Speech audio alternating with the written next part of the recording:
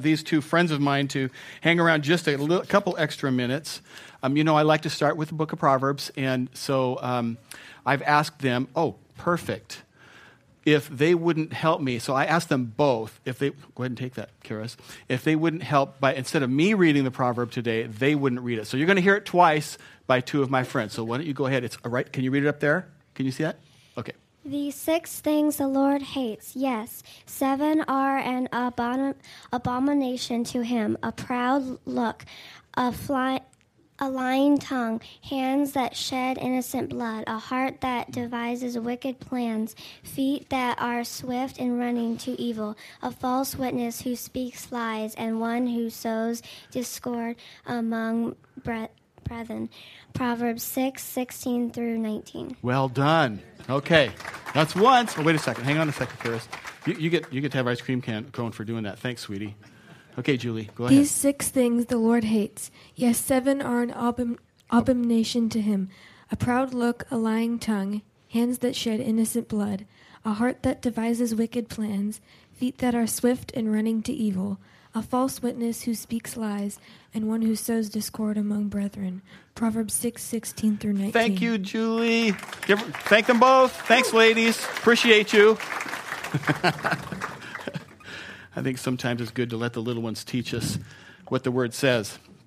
Well, good morning to all of you. So we are in the second message in a series, and I just have been preparing this for a while on the topic of growing positive. Growing positive, and it's not any assessment that I've made about us as a church or you individually. I just have this growing sense that our culture seems to lack this, and it just seemed good to me, and I don't know, to the Lord, it seems like that we should talk about this topic. And so the word positive, I had some fun, as I got into the Word of God, but also to get into Webster. And this is a review from last week. What does Webster say the word positive means? And there are some wonderful parallels between just the simple literal definitions of positive that you and I would use in everyday language, if you look at it through a spiritual lens. If you look at it through God's lens, what's the word positive? Okay, one way that it's used is in a photographic sense. It's an image showing light. The Lord wants to shape us into the image of His Son, who is all light.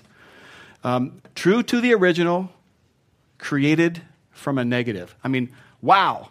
I'd like to be true to the original, and I'm absolutely a great negative that the Lord can shape something positive out of. I mean, it's test results. When you take a test, positive. A result of a test or experiment indicating the presence of something. I love that, the presence of something. Electrical. This one's pretty cool. If something's positive, that means it has a higher potential. You catch that? Spiritually, if you are positive, you have a higher potential. I love that. Than something. Value, a number greater than 0. Greater than 0, that's good. And then, of course, the one you and I would normally use about being a positive person, a good affirmative or constructive quality or attribute. Our word positive comes from the Latin word posit, which really means laying down. So you would think of it in the context of the word deposited, and that means to lay something down. And it literally meant to lay something down that was trustable, that you could stand on. I love that our word positive, concerning our attitude, comes from a concept that you stand on something you can trust, that you're being positive. So over the course of this series, we're going to talk about some different positive biblical qualities that I think are really important. Last week we talked about optimism, and in the future we'll talk about encouragement and generosity and enthusiasm and being confident. Today I want to talk to you about gratitude. And I think that all of these qualities are wonderful pursuits for us. That if we can become more of this, we're going to become a little bit more like Jesus. And, if you allow it to, the Word of God will transform you. This will transform you, and it will make a difference as a son or as a daughter. And actually, you will see the Lord working in your life in ways that you haven't seen it before. You'll be growing positive. I mean, is it just me, or do you see kind of the world getting more negative around here? Okay, yeah, so, I mean, it just seems people want to be more critical. They want to pick things apart, to find things that are wrong instead of seeing what's right. And complaining has kind of growing into an art form. I mean, we get kind of an art form. You see some people believe they have the spiritual gift of complaining, right? Okay, and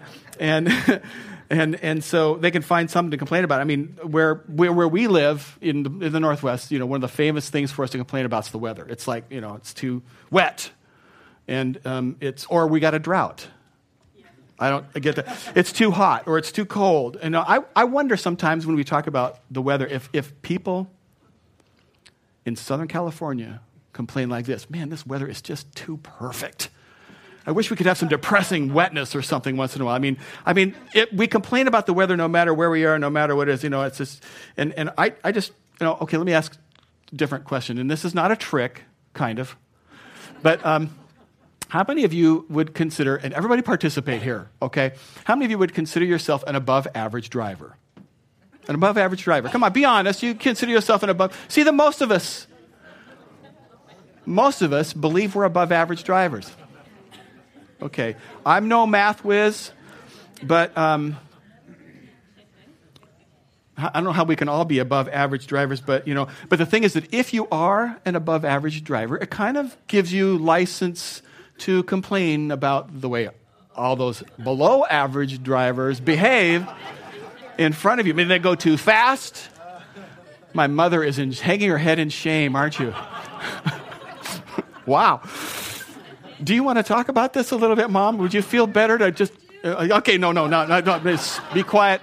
Ushers, this woman. Okay, so... I mean, it gives us license. We talk about that dummy in front of us. Do you use the word dummy? Okay. They're going too slow. They're going too fast. They blew through that stop sign. Here's one that really bugs me, and it just shows how small my heart can be sometimes. But that thing when you come to the intersection and the other person has the right of way. They have the right of way. They're supposed to be the next movement in the intersection, but they stop and they smile and they go, "No, you go. No, you go." Okay. Do you know what I'm talking about? It makes me, that's dangerous. Here's the thing. You go because they've let you go and they had the right of way and you get in an accident. Guess who's in trouble? Not you. Unless, the cop sees them waving the person, I suppose then that they can get... I used to work for this big corporation and they made us go through driver's ed. And, you always back into your parking places. And when you were driving a company car, the worst thing you could do in that company was to get in a car wreck. You could be better off to go, hit the president in the mouth than to put a dent in one of the company cars. So, they taught you things. And one of the things they taught you was you never, ever wave another person and give them directions when you're driving. Because if you wave somebody and then they have an accident, you have some liability. Company didn't want that. So, courteous drivers, I was taught... Doesn't mean I was taught correctly, but I was taught by my father, which means it was right. When you get on the freeway, you get up to speed and you blend with what's already happening, okay? Why are we behind that dude or duchess who's in the right lane and thinks to slow down just so that the people can merge? I'm going to be a nice person, and I'm thinking, I'm getting rear-ended because of you. I'm getting worked up. I admit it. I am worse than my mother at complaining about other drivers. And that says something. And apparently, though, in this church, we have all of the above average drivers. The other churches, man, look out when church gets out today. I don't know what's going on over there. We got so many things, though, that we can come up with to complain about, We go to a fast food restaurant where we pay somebody else and they serve us and they cook my food and they bring it to me. And it takes them 3.5 minutes. It's like, what were you doing back there? I've been waiting 3.5 minutes for you to harvest that grain and make it into bread. And, I can't believe how long you took. This week, one day, it was Wednesday, I was over in my office, which is over by the cookie room, and studying for this. And the ladies, it was during one of the Bible studies that go on Wednesdays, and so I'm in there by myself and kind of doing my thing. And I'm in my comfy chair, in my nice, warm office, and the window's open, and it wasn't raining, it was pretty outside, and I had soft music going, and a nice cold Coke. I was sitting pretty. and then this fly.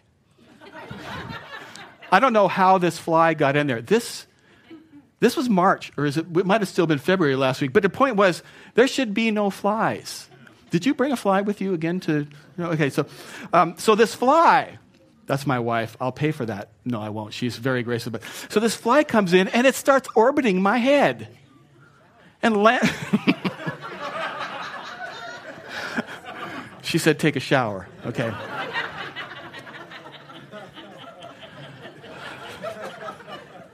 What's that? Okay, so it's orbiting my head. I'm trying to focus. I'm trying to work on the Word of God. Where's my protection? Come on, what is the deal? And it's buzzing my head. And then it starts landing on my ear. And it's gone, of course, by the time you get there. I mean, this goes on for a while. I'm getting ticked off. I'm waving at it. And then this fly lands on the back of my hand. Oh, it's challenging me. It is challenging me. And I couldn't catch the thing. I got out of I'm starting to kind of just go, I send Lisa a text message. I interrupt her in the women's Bible study. Do you have a fly swatter? Like she carries one around. Right. Here, let me answer no. Time out for a minute. Honey, could we get a high fly swatter and keep one somewhere? Thank you. So, just for me. So, no, I don't have one. I'm mad about that. I'm just complaining. I get out of this has actually happened. I get out of my chair. I'm walking around the cookie room. I'm going through this closet. I'm digging through, what can I throw at a fly? Okay, and the only thing I can find in the office in here is this thing you hang on the wall where you slip paper in it, and the next person picks it up, and it's this mesh. It's the closest thing I can find to a fly swatter. It's this metal thing with all these little holes. It's this, like a screen thing. So I got to my office, and I'm sitting in my office, and that fly lands, and I take that, bam, missed it. It goes on for a while. And I'm just complaining. In a little while, I don't know what got in front of me, what happened to me. It got right in front of me, and instead of slapping the thing, I went like that, and I got it. But it didn't kill it. It landed on my desk on top of my notes and started doing this thing. So then I took, bam, and I got it. Then I had this, now I'm complaining, I had this yuck.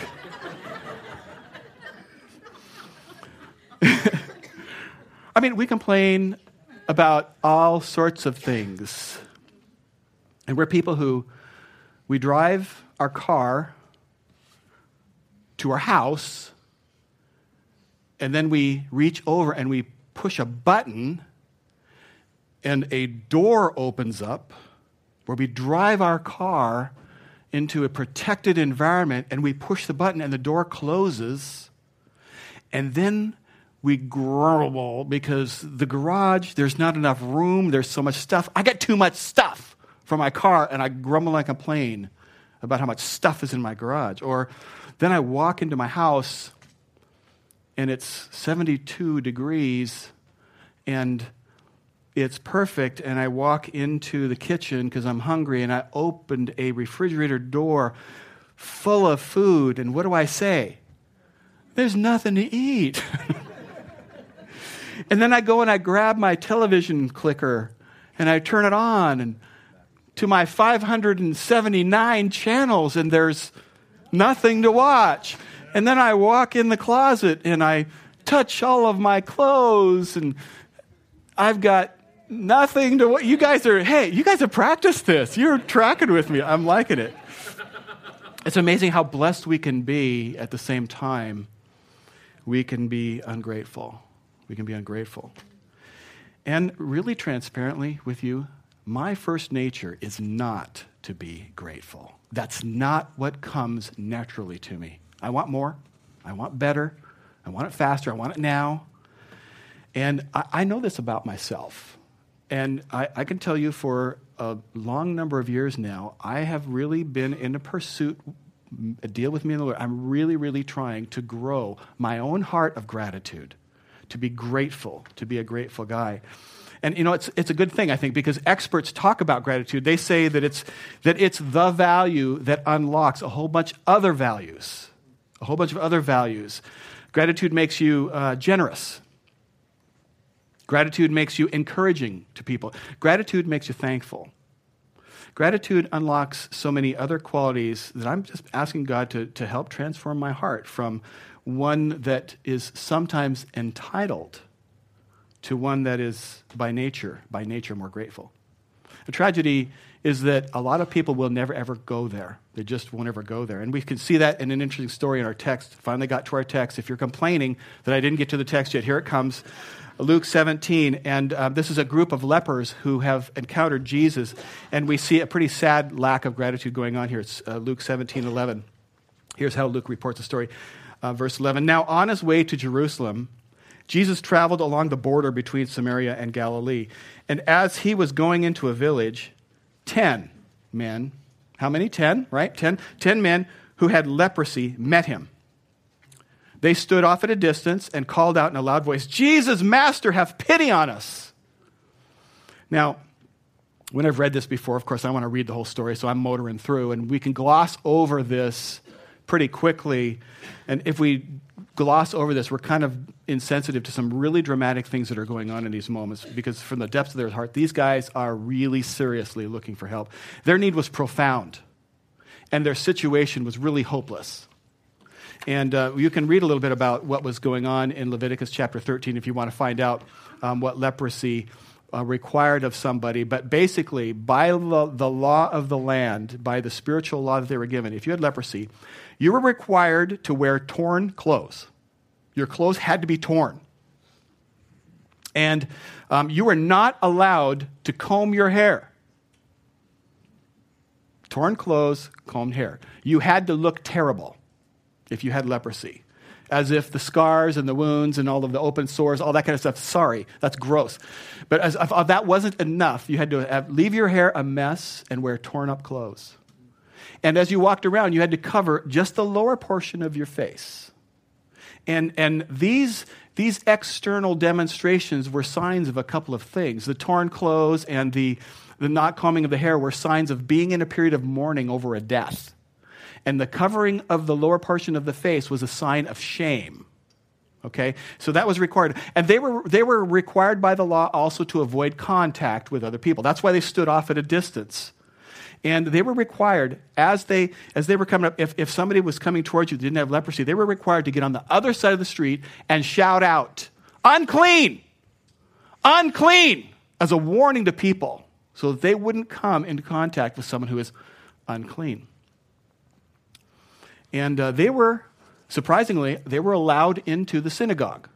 Lepers were allowed in the synagogue. However, there was a separate cordoned off area away from the other people. They were required to arrive earlier before any of the other attenders showed up and stay until all the rest of the people had left, and then they could leave. Leprosy was a terrible disease, and I think that the common perception about why all of these requirements under the law was because, well, it's a communicable disease, and so it was meant to keep them from infecting other people. I suppose that was there, but leprosy, as are many examples given in the Old Testament, was a type. It was a symbol of something spiritual going on as well. Leprosy, when we read about leprosy in the Bible, you can see there's a spiritual equivalence there to unforgiven sin. Now, I'm not saying to you that these people were sick because they were evil and they earned this and deserved the disease. I'm just saying that leprosy was seen as a symbol of unforgiven sin. Okay? And it's a picture, perhaps, of how God sees unforgiven people. He loves them, but they come across to God as torn up and not so lovely to look at, because that's what sin does. And so there's as I was reading about leprosy, I was reading one scholar. Here's what he said about this. I'll just read this to you. This came out of one of my commentaries. It said, the exclusion of a leper was not to serve as a penalty for having contracted this loathsome disease, but primarily to prevent the spread of ceremonial uncleanness communicated by their touch, and to teach that the fate brought upon a man by unremoved sin is separation from the people of God here and in the hereafter. Interesting. So a leper would have all of this pressure and be absolutely full to the top of rejection. And on top of that, their body they would have all these physical issues. Their body would be covered with these terrible sores.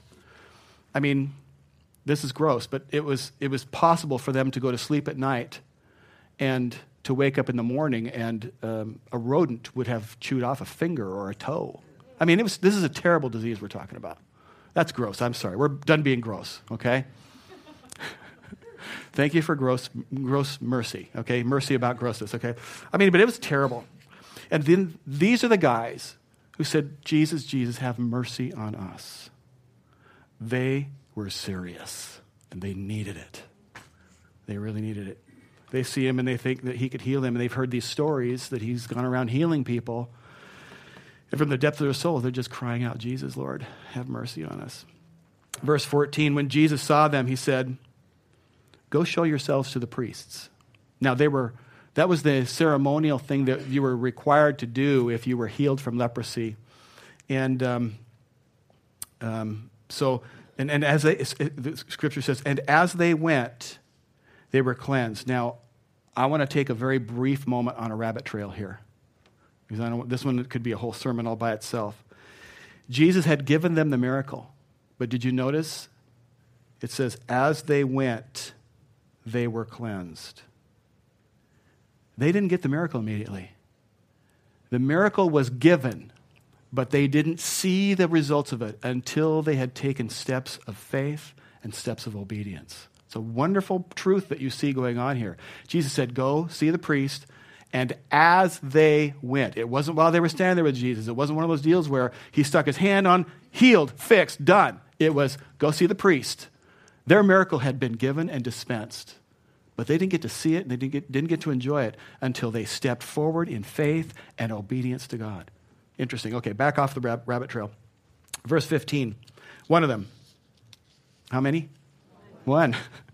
One of them, when he saw he was healed, came back, praising God in a loud voice. He threw himself at Jesus' feet and thanked him, and he was a Samaritan. It would have been really odd for a Samaritan to have interacted with a Jewish person at all. And I'm not going to go down the explanation of that, but if you're a student and you like to see things that are going on, and there's something amazing in that takes his gratitude to a completely higher level.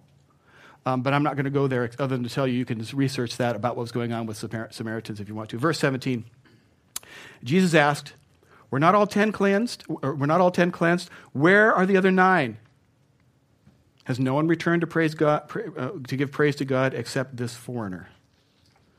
10 lives miraculously transformed from no hope to a completely normal life, and only 1 out of 10 came back showing a heart of gratitude. I'm just admitting to God in front of you this moment, I want to be that one. If only 1 out of 10 comes back, I want to be that one. If only 1 out of 100 comes back, I want to be that one. I do. I want to have a heart of gratitude to my Lord and Savior. I want to be that one. How do we do this? Okay, so we're going to just take a few minutes, and the next few minutes as we go through scriptures, we're going to see 3 statements that will help you choose gratitude. Help you choose gratitude. 3 statements that I think all of us can adopt and put into our heart that would help us to choose gratitude. Number 1, we're going to say and declare, I know every good thing I have comes from God. Every good thing we have comes from God. James 1:17, he tells us the very same thing. He says, every good and perfect gift is from above and comes down from the Father of lights. God is the one who's cast the stars into the heavens. That same one, every good and perfect gift comes down from above from the Father of lights, with whom there is no variation or shadow of turning. Every good and perfect gift. I occasionally will tell a story about some interaction I had with my father. My father died a little over 10 years ago, and not all of you know who he is, so I thought this time I'd give you a brief glimpse to see a picture of my dad, just not for any reason other than some of you know my dad, but that's my father. He's doing really good now. He's with the Lord, and I love him and I miss him even after 10 and a half years, and I always get my mom's permission to talk about Dad because whatever tenderness I might have is multiplied over over there. So thanks for grace, Mom. No matter how you drive, it's good to have your grace. And but I remember conversations that I had with him, once I was a more grown up than I had been previously. And I remember sitting with him at one time. He had this pretty serious heart attack, and he had been really back from the dead. He had been in the emergency room, and he had been dead. And God brought him back, and in the following days, he was in a hospital room at St. Pete's. And I remember conversations that I had with him at that time. And said, "How you doing, Dad?" And his answers were always this really positive. "I'm good.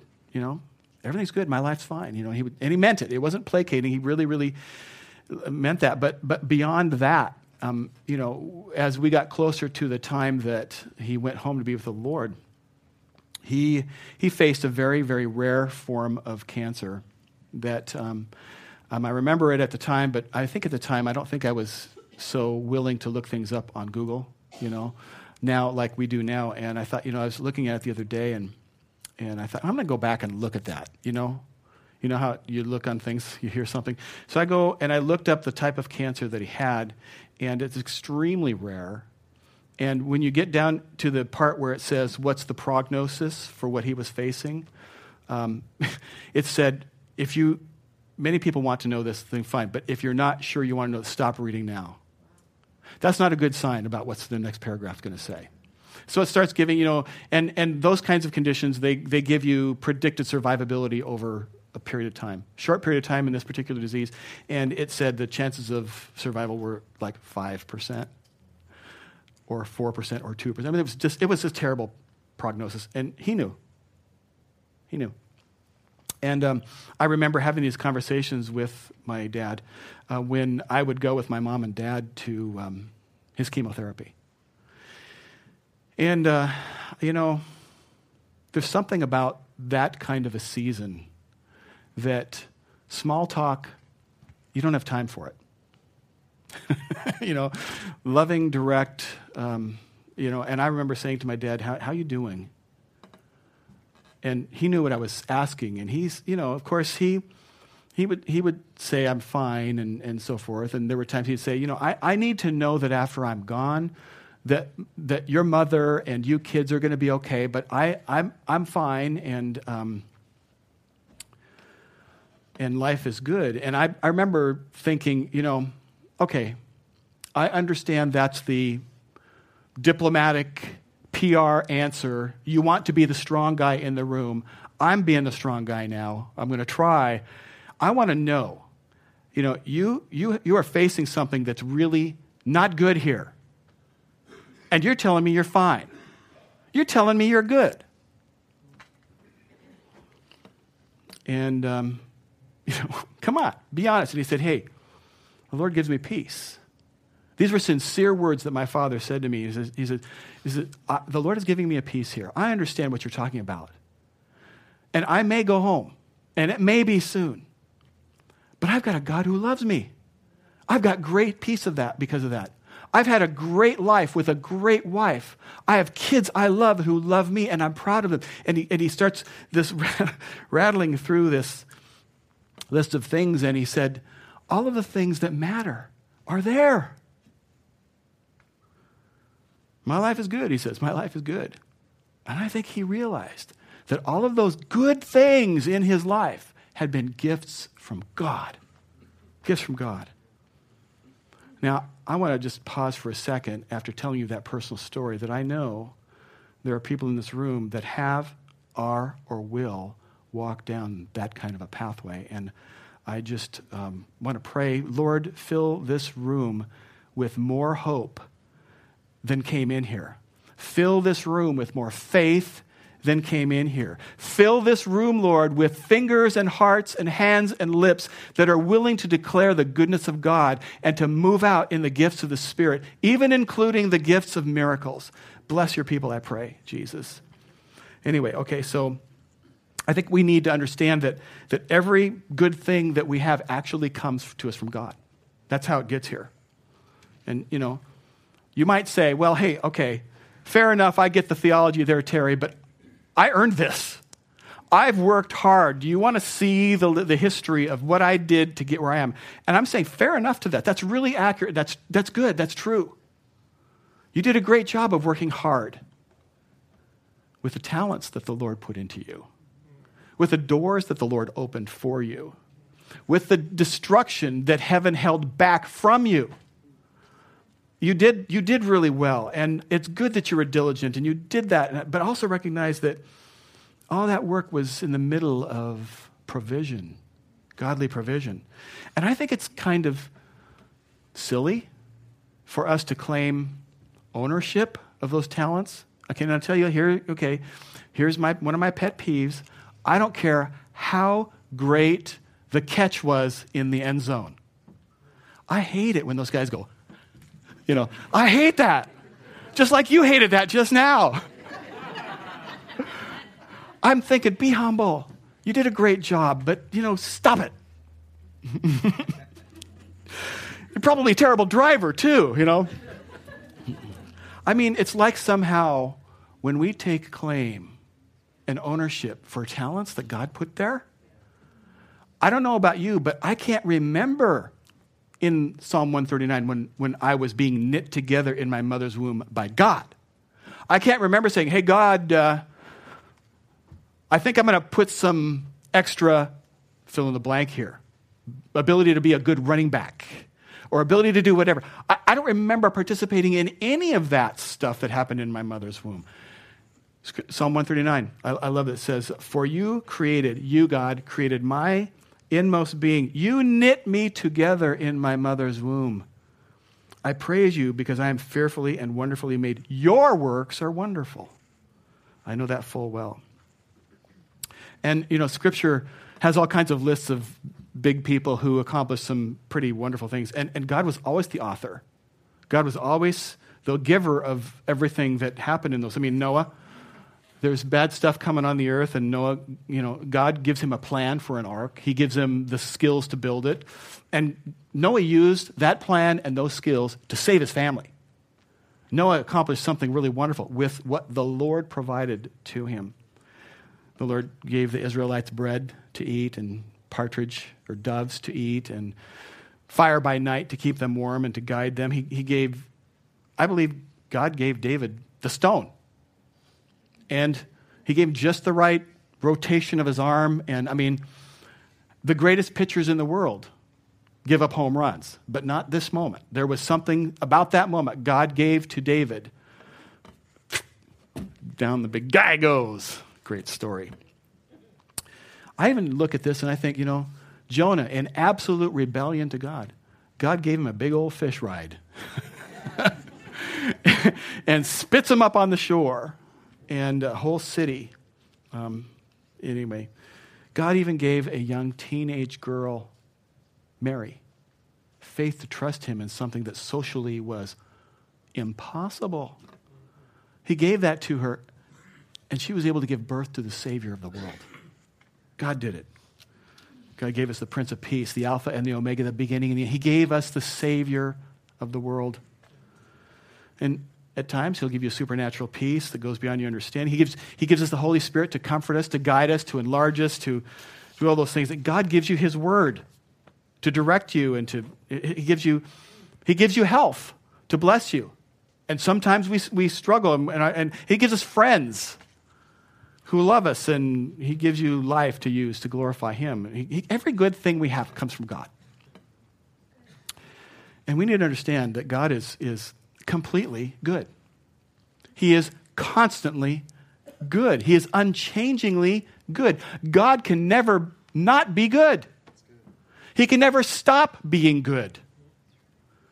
Everything he does is good. And when we embrace that, that everything that we have is a gift from God, it changes our attitude. It just changes our attitude. Instead of an attitude of entitlement, we embrace an attitude of gratitude, which then overflows into other positive areas of our life. Okay, so number one, I know that every good thing I have comes from God. Number two, I will not let what I want rob me of what I have.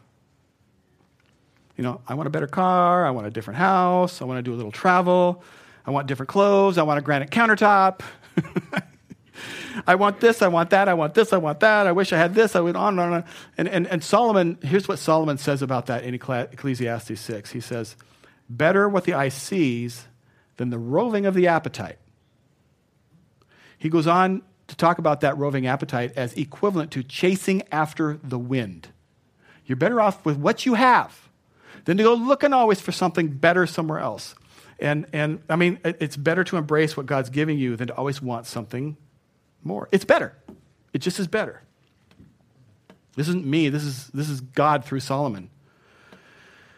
And when we have a heart of gratitude, our gratitude turns whatever we do have into enough. It just becomes enough. And here's something that's counterintuitive about that. I mean, happiness does not cause gratitude. Gratitude causes happiness. It's exactly the opposite of what we'd think. I'll have gratitude when I have stuff. No, that's not how it works. We have happiness because we have gratitude. Better is what the eye sees than a roving of the appetite. Think about what you do have. Just the typical person in our church today. I mean, I think most all of you probably get 3 meals a day. Some of you more. I'm one of the some of you, okay? So many of us, maybe most of us, I don't know, can reasonably, occasionally afford to go out somewhere and pay somebody else to make food for us. That's quite a bit, Almost all of you probably have a bed to sleep in, and you have a roof over your heads, and most of you have more than one pair of shoes. Leave that one up for a bit, okay? So, I mean, a lot of people in the world, by the way, have 0 pairs of shoes. Millions of people in the world have 0 pairs of shoes. Okay, that's okay. I mean, you've got work shoes. You got your workout shoes. You've got your church shoes. You got your, garden shoes. You got your beach shoes. You got your hiking shoes. You got your inside the house shoes that only stay inside the house. Most of you, you've got maybe a car to drive. Those of you who have a job, if you have a job, you are extraordinarily blessed in our world. I mean, I just did a little bit of nerdy research on this topic. If you make minimum wage, which in this state right now is like $9.40 something, $9.50. If you make minimum wage in this state, you presently earn 7 times the household income of half the people alive in the world today. That's the truth. I dug the numbers up, did the math. If you earn the minimum wage, you earn 7 times the household income of half the people alive in the world today. Okay. And yet we want more and more and more. Most of you have a phone that does more than just talk. You can FaceTime your friends. You can dial up the internet and see what the weather is in Cody, Wyoming, right now. In fact, you can get a picture of it moving on your screen. You can see the little elk moving in the valley just above Jackson. I mean, we have these phones. And in fact, we are so blessed that we have things that are already working, and we can afford to upgrade those. It's already working, but we upgrade things because there's now a better version of what we have. Do you see what I'm saying about how blessed we are? I mean, most of you have your health right now, and that's a blessing. Most of you have traveled somewhere in the last year or so, and most of you have some friends or great friends around you, and yet we have all of these things, but there sometimes can be a dissatisfaction that circulates in our soul. It's just not God. Gratitude turns what you have into enough. It really does. And happiness doesn't cause gratitude. It's exactly the opposite. Gratitude causes happiness. In fact, Paul said regarding not wanting to let what I want rob me of what I have, he said this in Philippians 4. For I have learned to be content whatever the circumstances. That's a lot. If it's true, it's a lot, Paul. Way to go. Verse 12. I believe it's true, by the way. I know what it is to be in need, and he did. And I know what it is to have plenty. Some of you people have been in both of those camps. You've been in need and you have plenty. I've learned the secret of being content in any and every situation, whether well-fed or hungry, whether living in plenty or in want. Here's the secret. I can do all this through Christ who gives me strength. Paul got to this place where Christ was all that he had. Until Christ is all you have, you'll never know that Christ is all that you need. And so because we have stuff, we don't realize that he is sufficient, that he's enough. He's what matters. He's what satisfies. He's what I need. And I don't know where you'll go with this, but I'm going to choose gratitude. In a world that's negative. It's negative out there. I mean, people feel entitled. I want more, I want better, I want it faster. I'm going to choose gratitude. I'll make mistakes in this. So don't smack me around when you see me making mistakes out there, okay? But I'm going to choose gratitude. Okay, 1, every good thing I have is a gift from God. Number 2, I'll not let what I want rob me from the blessings. And then the last one, number 3, I'll turn every blessing I have into praise. I'm going to turn every blessing that God's given me back into an act of worship to him. Why? Here's the reason. Because every time we don't turn his blessings into praise, it turns into pride.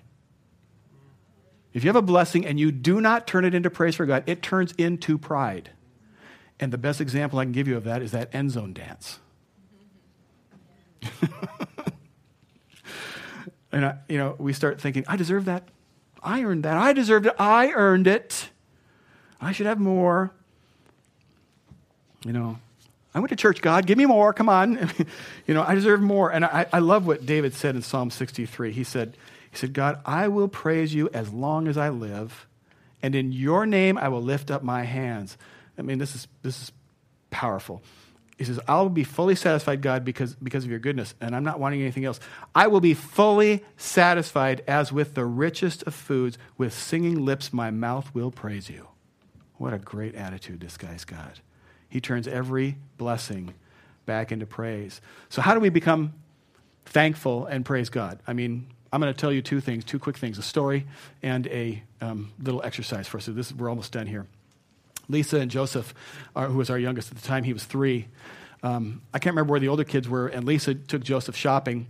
They ended up at the mall at Macy's up in Olympia, and that was quite a drive from our house, a long drive.